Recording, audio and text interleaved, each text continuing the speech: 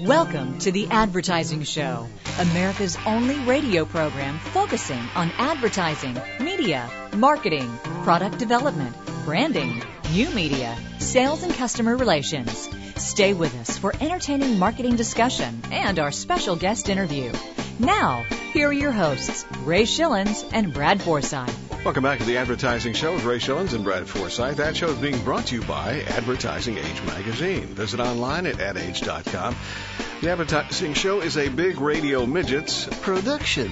And for this, second week of the brand new year, we've got a very special guest out of Manhattan, out of New York, Mel Sokotch, author of Shortcuts to the Obvious. Mel has not only written the book, which, by the way, is his first, Brad, but we have, he's been around the block a few times, so to speak, in the advertising industry as well. Foot, Cone and Belding, Ted Bates, Gray, you've heard of them, right? Yeah.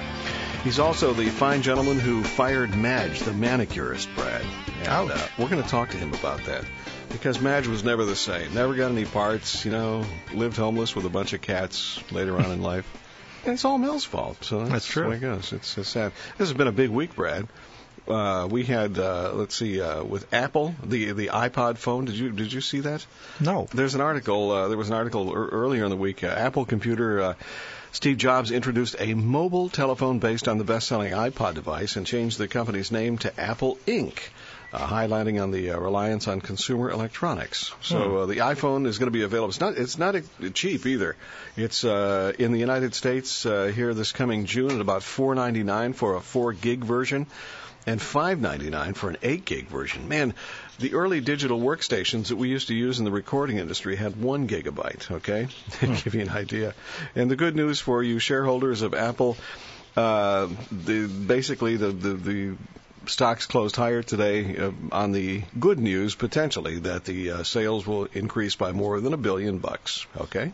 So congratulations to Steve and his new phone. And I understand some of the stuff that I read about that, Brad, said it was a dial phone. Wouldn't that be cool? A dial telephone? It sounds very interesting. In fact, a lot's been out. I'm going to ask you, did that announcement come out through the Consumer Electronics Show in Las Vegas this past week? Yes, it did, as a matter of fact. Yeah. That was the big news.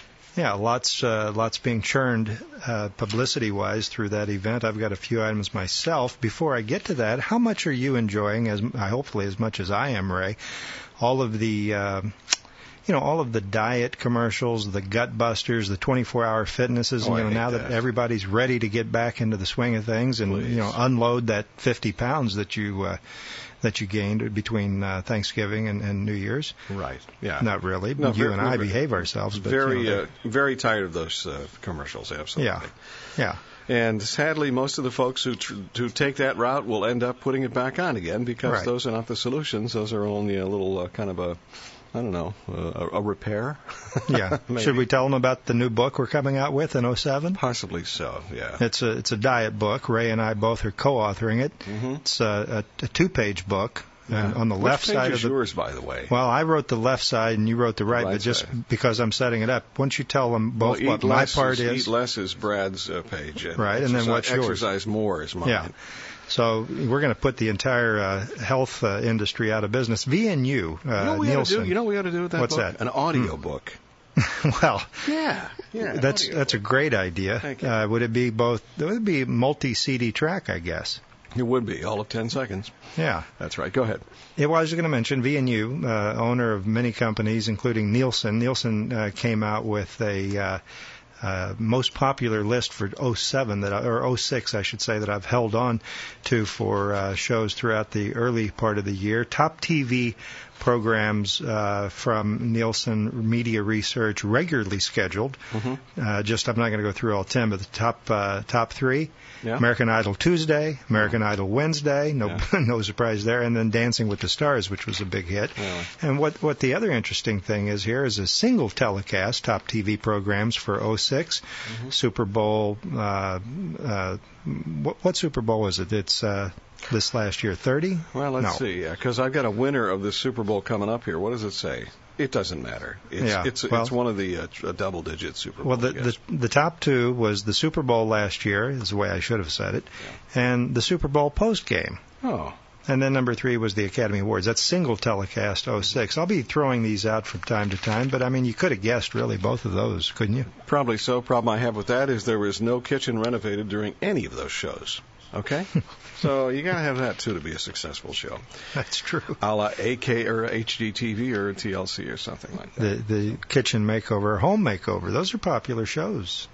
Not as popular as they used to be. Yeah, that's true. They've been cutting back. They've been cutting back a lot. Hey, can we get? Let's get to. Yeah. I forgot to mention we got Patrick Meyer with us here on the Advertising Show. It's called the Marketing Insider. It's a topic called third screen. I wonder what he's talking about. I think I know. Let's listen. Welcome to Understanding the Future Now. It's the Marketing Insider featuring Patrick Meyer. Today I'm going to talk to you about what I call the third screen. It's a little bit of fast forward on where technology will be in fusion with marketing. 75 million cell phones are out there now. People are bailing on their home phones. 3G technology is coming quick. It's already there with some of the carriers, and it's delivering video over cell phones. So my question to you is, do you have the third screen built into your marketing plan? First screen is TV. Yes, it's true. The second screen is a computer screen, and many of you are still struggling over that. But the third screen needs to be there right with the first and the second one. Many of you are out there thinking, well, we do our network TV, we do our radio, our print, we do our in-store marketing, POS. What do I need the cell phone for? Why would I bring this third screen? Well, I'm going to show you how and why you need to do that. The why is that millions of people are using it every day. It's their lifestyle communicator. It will be their lifestyle TV. It will be their iPod for music. It will be their everything. One day they will be buying soft drinks and other stuff, just walking up with their cell phone and a signal's emitted and they've made a purchase. That's why you want to be on their number one device in their world. The how is all about technology. What technology is near in that you can embrace over the next 12 to 18 months. But also keeping an eye on the future. So cell phones yield mobile episodes, SMS texting, promotions that are immediate, surveys, surprise and delight of new things that come your way, ringtones, images on wallpapers and screensavers, all on your cell phone. And there's more coming as 3G evolves. Now focus on the following things. Your next year's marketing plan and advertising plan. How can you bring the cell phone in as a third screen? You need to be working on them over the next 6 months for the following couple of years. I'm Patrick Meyer, and remember, the marketing revolution is now. You've been listening to the Marketing Insider, heard every week here on the Advertising Show. Join us next week for more insight into the future of marketing. That's Patrick Meyer. Thanks, Patrick. And Brad, you had started to mention before we jumped in with this. What was well, that you set it up beautifully. You talked about ratings and how the home improvement shows are not as popular as they once were. And of course, we're all really sick of the much to do about Rosie and Trump, right, at each other's throats. That's ridiculous. Well, staying with the theme of ratings going into the tank, sixth season premiere of The Apprentice a week ago today, Sunday, cratered for its worst ever premiere. The Apprentice averaged a 4.1 ratings among 18-49 adults, according to Nielsen Overnights, which is down 8% from last year. The 90-minute premiere quickly lost 20% of what it's called as the lead-in from its prior program. Grease, which is a very popular program, lost 20% of that audience. Wow. NBC has even kept the show off through the fall schedule. For all of us have been waiting for it, not really, hoping to build anticipation in a way that other reality programs have worked. So no surprise there, I guess. Maybe the Donald should play golf with Rosie sometime, right? In a not very windy climate. Yeah, right, exactly. Mel Sokotch, author of Shortcuts to the Obvious, coming up next on The Advertising Show. Stay with us. Make your advertising dollars work smarter. You're listening to The Advertising Show with Ray Schillens and Brad Forsythe. You know me. Would you believe I'm Bugs Bunny? I'm also the voice of many other cartoon characters. But in here, they don't care if I'm Elmer Fudd. So I carry an American Express card. The one card I need for travel and entertaining. For back on the Advertising pleasure. Show, it's Ray Schillens, Brad Forsythe, and a special guest with a brand new book called Shortcuts to the Obvious. Mel Sokotch, Adman extraordinaire. It says it right there in his bio. And author of the new Shortcuts to the Obvious, How to Get More Effective Advertising More Efficiently. One of advertising's most sought-after consultants, providing expertise in both big agencies and big business. Mel, your mom wrote this for you, didn't she? I'm sorry? Your mom wrote this about you, I'm sure. She helped me write it, indeed. Very good. Over the course, she did a good job. She did. 30-year career. Mel has worked at Ted Bates, Gray, most recently the executive VP at Foot, Cone & Belding. He helped create memorable national ad campaigns for packaged goods, pharmaceutical giants, M&M Mars, Campbell Soup, Colgate-Palmolive, Eli Lilly, Kraft, Nabisco, Merck, and Pfizer. And basically he is quoted here saying, "I'm the one who killed off Madge, the manicurist." Shame on you, Mel. That was a mean thing to do. I mean, there are a few people that do remember Madge, like Brad and I can relate to that, being boomers of the early 50s, but you're absolutely right. Hey, it's great to have you here on the Advertising Show. Welcome. Well, it's great to be here. I'm thrilled to be with you guys today.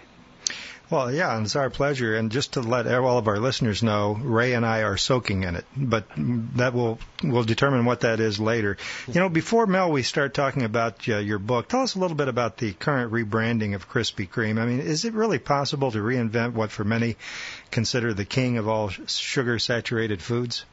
Well, listen, I'm not sure that we're going to rebrand it or recreate it. I think the objective for Krispy Kreme, and I'm happy that you brought up Krispy Kreme because it's one of my consulting relationships at the moment. I'm helping them get into advertising for the first time. But, this product has been around since 1937. It has a very, very loyal franchise. It's focused mostly in the Midwest and in the South.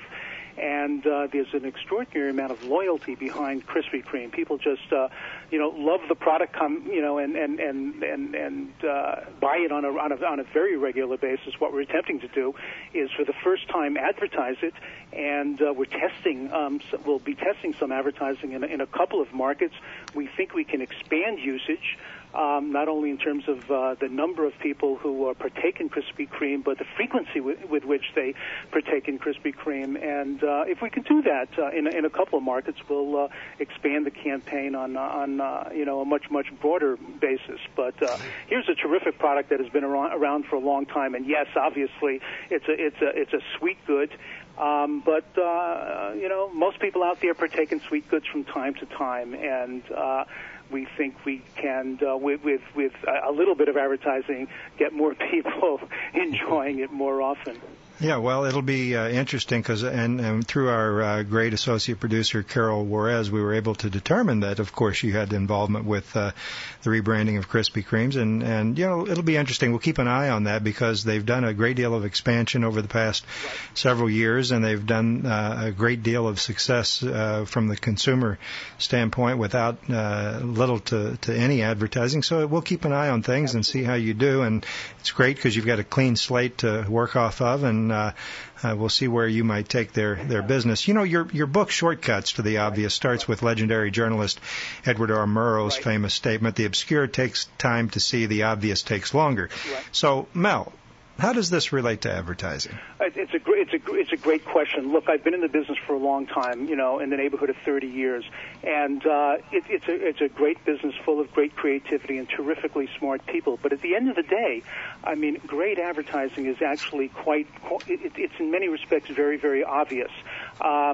This is not, putting the business down. This is not, quote, very, very high science. It's taking the obvious and explain it in interesting, clear, simple ways. I mean, let's take, and where it comes from is this. I've been involved in many, many creative exploratories, and it's easy to get into an intellectual corner and see things in ways that aren't clear and aren't right and what have you. And I've been in involved in many exploratories where 9 months later, the solution is right before us, and it's invariably incredibly simple. So a great example. Manicurist is a wonderful example. It was a great campaign that ran for something like 25 years. But Palmolive in those days was up against Dawn. Dawn is from P&G, and Dawn was positioned to be a great grease remover. It was a tough grease remover. And in order to compete, Palmolive decided, look, we're not only going to, do a good job against grease, but we're going to give, that housewife way back when. I mean, the world has changed considerably since then. Another reason to use Palmolive, and we're going to soften hands. Not only are we going to clean dishes, but we're going to soften hands. Now, how can we take that softening hands dimension and and explain it in a way that was unique and relevant. Well, the guys at the time came up with this notion of let's get a manicurist to use it to soften nails, before a manicure, and what could be more soft, more gentle than something like that. So it was at the end of the day a very obvious solution to an obvious problem. So I think great advertising at the end of the day is in many respects quite obvious. Do you think that ad agency people have had a motive in trying to make things more complicated than they need to be, so that a client can see value, I guess, in the relationship back to the agency? That's a good question. I mean, I think, yes, certainly there are some agencies and some agency groups and some agency people that, for my money, attempt to complicate and add a level of even unnecessary sophistication to a business that is not ultimately that difficult. But I think smart marketers who understand the value of advertising and understand where it fits invariably hew towards the simple. I heard you guys talking about Apple a little while ago, and I think Steve Jobs, I don't know him, but I know his work, and I know some of the advertising that he has encouraged. I mean, if you look at some of the Apple advertising, at the end of the day, it's very simple, it's very obvious. It's hugely creative at the end of the day, but it's really quite obvious. Let's take, iPod, for instance. Those kids in silhouette, hooked into their iPods, dancing away. I mean, at the end of the day, iPod is about a very individual kind of experience. I can be listening to music, having a terrific time with this iPod. I mean, others might, other MP3 manufacturers might decide, look, we've got a real technically sophisticated product here. We have to talk about, its sophistication. We have to talk about its design. We have to talk about the programming that went into this thing. Jobs and his agency, I think it's Chiat Day, decided, look, let's go to that end benefit of that kid or that teenager or that young adult enjoying himself by himself with this music. It's a very simple idea. There are no words, and in many respects, it's quite obvious. And guess what? It's worked brilliantly. Yeah. And, for those that may not be aware, there were many other companies out there trying to market an MP3 player, and iPod broke through the clutter and did an outstanding job. Marie and I both commented on many occasions about the great work that iPod has allowed their agency to do for them, and I guess that brings around the question of clients' willingness to have agencies take risk, and it's easy for an agency, I guess, to come up with a risky idea, but it's really a reflection of the client and the client's willingness to allow an agency to do that kind of work, don't you think, Mel? No, there's no question. That's the the riddle of the Sphinx in the advertising business. How do you convince a client who tends to be, clients. There are many. Steve Jobs is obviously, a very creative client, if you will. But to convince the client to take a shot on something that's abstract, it's something that is, quote, creative, something that we haven't seen before, takes some doing. And I think, and I talk about this in the book, and I think that's where research comes in. I think an objective client.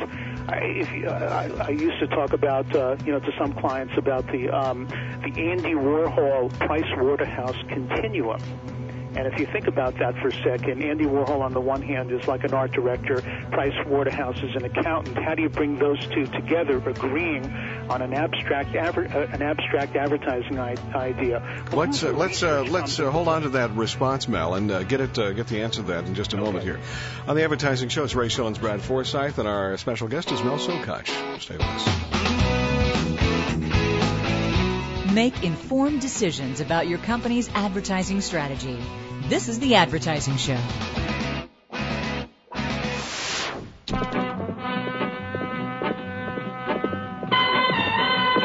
Stronger than dirt.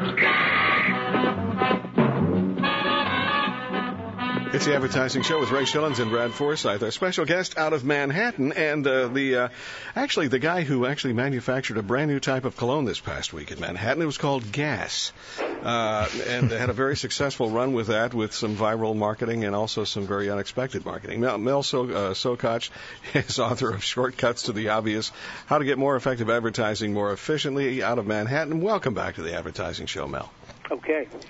Yeah, and sorry, I had to interrupt during the break there. Do you want to pick up where you were interrupted, please, Mel? Okay, so the issue was how does a highly creative agency convince a quote more conservative client to buy, to approve a very abstract idea, an idea that the client might not ordinarily feel comfortable with. Well, if you're going to break through all the clutter out there, good advertising has to be on strategy, but it has to be unique and different, and the best advertising is highly creative and often like nothing that we've seen before. So a good agency will put together an exploratory, come to his or her client with a number of different ideas, some perhaps a little bit more traditional, but some, like none that we've ever seen before.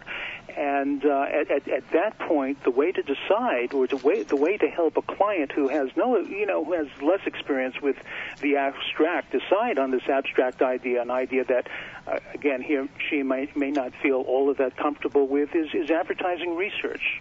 I think advertising research plays an incredibly important role when it comes to creative advertising, because there the client doesn't have to take much risk to decide whether this abstract idea, this idea that, again, he or she might not feel that comfortable with, really does make sense to the consumer out there. So, the great agency can get highly creative advertising on the air, get their clients approving and applauding and embracing highly creative advertising. The way to do it is to test the advertising on a low-cost basis first with a limited sample, and with those numbers, with that quantitative proof, most clients will feel much more comfortable going forward with an idea that they might not ordinarily have warmed to, if you will. So good research leads to great creative advertising. I'm not sure that all agree with that, but it certainly has been my experience. Well, I think it's got to be founded on something, and certainly it's good to be able to point back to empirical evidence as opposed to just opinions, because if we're creating, I suppose, advertising campaigns on opinions, then, are we accommodating our client or someone else in the room or whatever the case may be? Time, huh? That's precisely correct. Yeah. And by the way, great book, I must say. Ray and I both read your book, and Mel, you've got an outstanding book, and I recommend to all of our listeners to check out Shortcuts to the Obvious. Your subhead of your book, How to Get More Effective Advertising More Efficiently, I think is probably something everyone's looking to do today. Who would be the ideal reader for your book? Is this more client side or agency side, or who do you appeal to? It's written to anybody in the advertising business, anybody who is in the advertising decision making process. But if I had to say who is it primarily for, it's more for clients than for agency people. Not that anybody in the agency business wouldn't understand it and learn from it, but it's really fundamentally targeted to clients. I have subjects in there like how to approach a creative exploratory. What are the key issues to look for when it comes to television production? What are the 10 things one should know when it comes to media buying and planning? So it's somewhat more aimed at the at clients with the objective of giving them at each step along the way 3 or 4 or 5 fundamental principles to focus on, and not get too hung up on all the detail and all the the unnecessary jargon and sophistication out there. There are a couple of things that count at each point along the way, and what I try to do is really just lay them out in an interesting, fun, relevant manner. Hopefully I succeeded. Yeah, and I think you did. And Ray's business and how he's been making a living for many years has been Here it comes. But no, I'm being legitimate here because I'm about to set up this question, is in the production side of the business, and I wanted to ask a question that's near and dear to his heart, and yet we all struggle with this, and that is, how much should a commercial cost, or how much should a client invest in a commercial? I know we've said repeatedly here on the show that oftentimes a client will spend a great deal of money on media, and then they will poor boy their production budget, which in effect just makes sure that you get a poor execution of the message in front of the right people, assuming that your media buy is properly crafted. But, I think you speak a lot, and very well, I might add, Mel, about production and production costs. If a client out there is listening in and they're thinking, okay, and maybe I am guilty of trying to save some money on production, how much should I spend? And let's see if we can do that in 60 seconds. Well, it's a great question. The fact of the matter is, I'll give you some specifics, but it really all depends. I mean, the 4A's, for instance, every year puts out a summary of what commercials cost, and the average 30-second network television commercial these days, and I'm talking average, is around $350,000. That's you can argue that that's a great deal of money. I have seen terrific advertising shot for $100,000, and I've seen terrible advertising shot for $1 million, and even $1.5 million. The cost of a television commercial is directly related to the complexity of the commercial concept.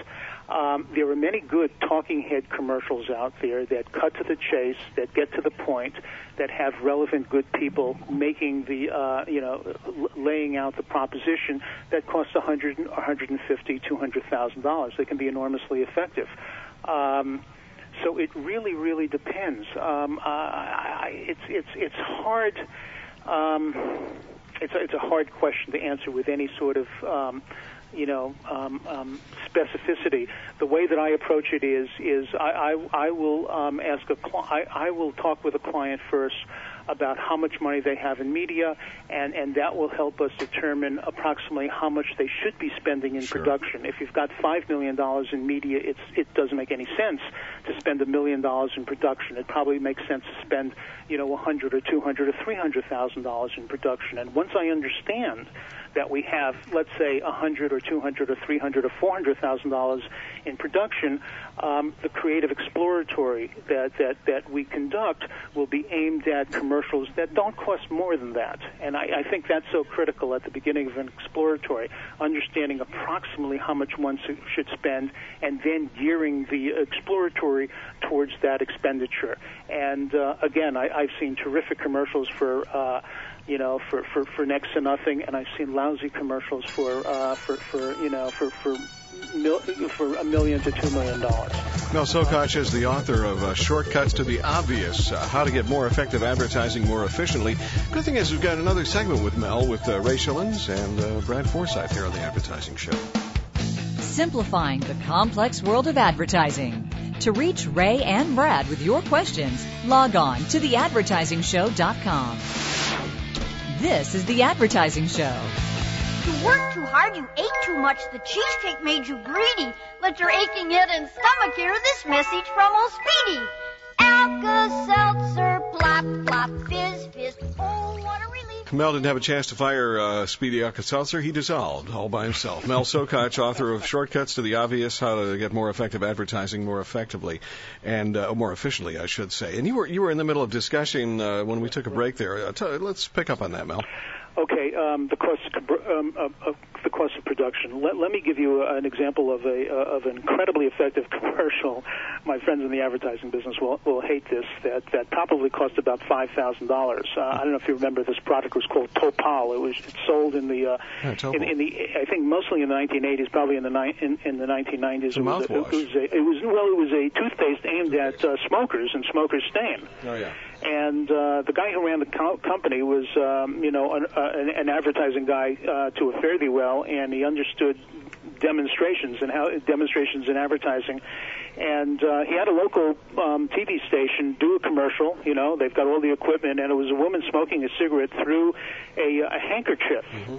And she pulled the cigarette away, and you saw this ugly stain on the handkerchief, and that was the essence of the commercial. The commercial cost about $5,000 or $6,000 or $7,000 to produce. There were a couple of different versions of it, and he ended up selling Topal toothpaste for something like $40 million 3 or 4 or 5 years later, running advertising that cost next to nothing.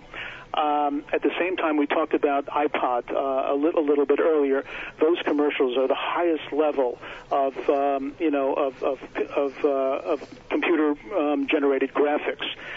Computed graphics are very, very expensive. Those commercials also involve terrific music. So the combination of buying that music and creating those graphics, I'm certain are in the many hundreds of thousands of dollars, maybe even more than that. Those commercials are painstakingly put together. Certainly not like that little Topal commercial I mentioned a moment ago. So both of those commercials are very effective. One, many hundreds of thousands of dollars, perhaps over $1 million when you include the cost of buying the music, versus that little $5,000 commercial. Both are very, very effective. So it's hard to give a definitive answer. It depends on the complexity of the commercial. Average commercials, network commercials, high-quality commercials, according to the 4As, are around $350,000. So yeah, and I think the key there is for the clients out there listening is give your agency some guidelines and hopefully let them understand what your limitations are or what you're willing to invest in production, and I think you'll get a better execution because they can work from a understanding of what can be spent. Nothing worse, I guess, than coming up with a great idea and realizing that you just wasted all your time with a great idea that you can't afford to execute. Just about a minute here, Brad. Yeah, we have just a minute left. Mel, what's the single most important piece of advice or wisdom that you can impart to fellow advertising professionals that are listening today? Well, look, at the end of the day, there's nothing more important than the creative strategy against which your advertising is written. If your creative strategy isn't, doesn't represent a clear, motivating, differentiating benefit and reason why, then the chances of getting creative that is any good is diminished greatly. And if your creative isn't any good, the media investment that you make behind it is invariably not going to pay out. So if there's any place that one should really, really focus, it's on that creative strategy. At the end of the day, nothing counts more. And the best creative strategies, again, are based on based on a clear, motivating, and differentiating point of difference. And if you can focus there, the rest of it, you can't. You've got to focus on all of it. But if you focus there, you've got a shot at the rest of it taking care of itself. If you don't focus there and you don't get that initial strategy right, it's very difficult to end up with advertising that pays back what often can be a very high investment. Sounds like a missing link and a great thing for an advertiser or a business person to pick up too for the brand new year. Hey Mel, thanks for being on the Advertising Show. Go get the book, okay? It's called Shortcuts to the Obvious: How to Get More Effective Advertising More Efficiently. Best of luck to you in 07, Mel. Okay, guys. Thanks a lot. A pleasure being with you. Likewise. Thank you, Mel. Bye-bye. You're listening to The Advertising Show with Ray Schillens and Brad Forsythe. These are the 3 largest selling soft drinks. Now, let's have a look and see what makes them so popular. As you can see, this one is a cola. It looks like a cola. Has trans fats and all that kind of stuff. Mel Sokotch, our special guest. Thanks again, Mel. This is a good book for somebody who's thinking about advertising in 07. Maybe you could teach your agency, hopefully not, a lesson or two about what to do. At least you'll have good questions during the interviews. Well, what about the production budget? Or what about Mel told me to spend $300,000 on my TV. Can you do it? Yeah, we're going to pull that out of your budget. That'll leave you $100. Right. Buy an outlet. So that's good. Go get the book. It's a good book. Yeah. Hey, Jeffrey Gitomer, as always, a great way to start out the new year. Gitomer's talking about this week powerful lead-in questions, which is, I guess, what we do here on the Advertising Show, in addition to a lot of listening as well. Let's listen to Jeffrey right now. Quick takes on sales and customer relations with Jeffrey Gitomer, nationally syndicated columnist in the network of city business journals and other great publications worldwide. If you're offended by common sense commentary, don't you dare listen. Now, here's Jeffrey. Let me share with you the most powerful lead-in to a question. When you begin a question with the phrase, "What's been your experience with?" prospects turn into wisdom providers instead of information providers. Instead of giving them your wisdom, buyers would like you a whole lot more when you ask for their wisdom. Unfortunately, salespeople think they have to educate the buyer. Nothing could be further from the truth. Buyers don't want education. They want answers.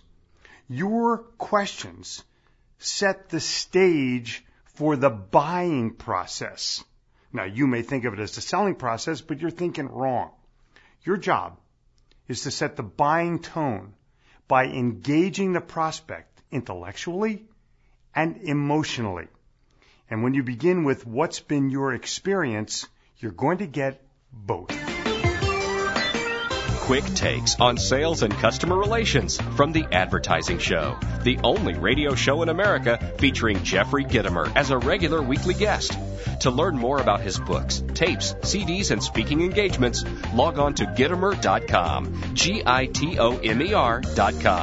And tune in next week when we'll hear Jeffrey say, "This is Jeffrey Gitomer, reminding you that if no one responds to your ad, it may be because your ad sucks." No, because you didn't spend enough, that's all. It's no big deal.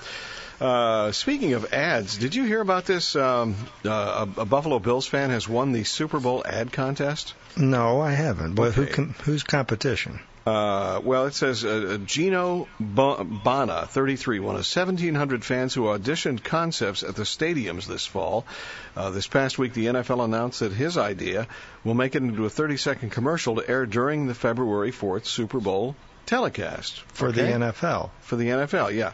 Bona, who is Bona, I guess, B-O-N-A, Director of Business Development for a Portland, Maine marketing firm. Well, that's not fair. No. Says he tapped into his own pathetic emotions for the idea, a tongue-in-cheek take on the heavy heart fans have when the NFL season ends. I think the NFL fans are like me. He's a Buffalo Bills fan, and we get depressed when we think about what Sundays are going to be like for the next 6 months. My suggestion is, Gino, get a life. He's a professional. He's a professional ad guy, which makes That's it kind what I'm of saying. kind of funky to want to. No, really, yeah. So, by the way, Gino, you're disqualified. Okay. Yeah. So Gino, and that's your pizza though. They're correct. And what was his first name? Bona? No, last name was Bona. Gino Bona. Well, no wonder he got into advertising. Hey, I finally realized who Mel was reminding me of as far as his voice. That would be Donald Trump. He sounded a little Donald Trumpy. Did he? I mean, with the accent a little bit, just a slight accent. He's sophisticated. Coiffed that way too? In a sophisticated way. I meant that. See. Okay. Yeah, not in a kindest way. Yeah, not like you're fired. Not like that. Hey, we always like to have new business leads here. New York, out of New York, Volvo eyes 7 contenders, which have reached the semifinal round, and so this is not a new business lead. It's too late if you weren't a part of the other competition. $150 million for Volvo Creative. Apparently, the finalists are Havas, Euro RSCG, and its sibling Arnold. Publicis Group's Fallon, WPP Group's JWT, and Ogilvy Mather, and also independent Strawberry Frog and Omnicom Group's 180. Those are the last two. Okay, I'm going with Strawberry Frog for the win. Okay, let's check in on that. Strawberry Frog for the win. Okay, well, we'll check back. Let's see. We expect to hear finalists will be taking place in March, so we'll update that in March. Okay, remember, Strawberry Frog. Got it. Strawberry Frog to win. Yes, exactly. And then let's see, JWT to place. You're not going with the trifecta. And let's see, Fallon to show. Sure, well, they're going to use the old BMW stuff on that. That'll be great. We had Mr. Fallon on, and he was showing here on the show. Yes, he was. Yes. I'm surprised. I thought they didn't do pitches. Judith That's Callis. True. That's true. He said that, didn't he? It's like, so what'd you do? Yeah. Judith Callis is our special guest next week here on the Advertising Show. Judith is the author of Because Netiquette Matters. Mm-hmm. Yes. Send me an email. Netiquette Matters. She'll send you an email. She's big into. She's the part of this organization called the HTML Society or something like that. Or the HTML Writers Guild. Right. They all get together and email each other. It's real fun. Well, I've been spamming her ever since we knew we were going to get her on the show. Actually, she was quoted. She was quoted in the New York Times in an article about email and so forth. And it was an interesting article and should be an interesting show. Good. I sent her an email and she said, "You're pissing me off with all these words. Get it down to one sentence." Exactly. No, she didn't say that. No, she said, "I don't just talk the talk. I walk the walk." Well, there's a line that nobody's used. Oh, that's new for 07. Exactly. So Judith, with us next week, and go get the book from Mel, and go to his diner, too. Shortcuts to the Obvious, how to get more effective advertising more efficiently as well. Mel's got a lot of great stuff to say as well. Hey, by the way, the Advertising Show website, powered by Schipul.com. That's SCHIPUL.com. Say it with me.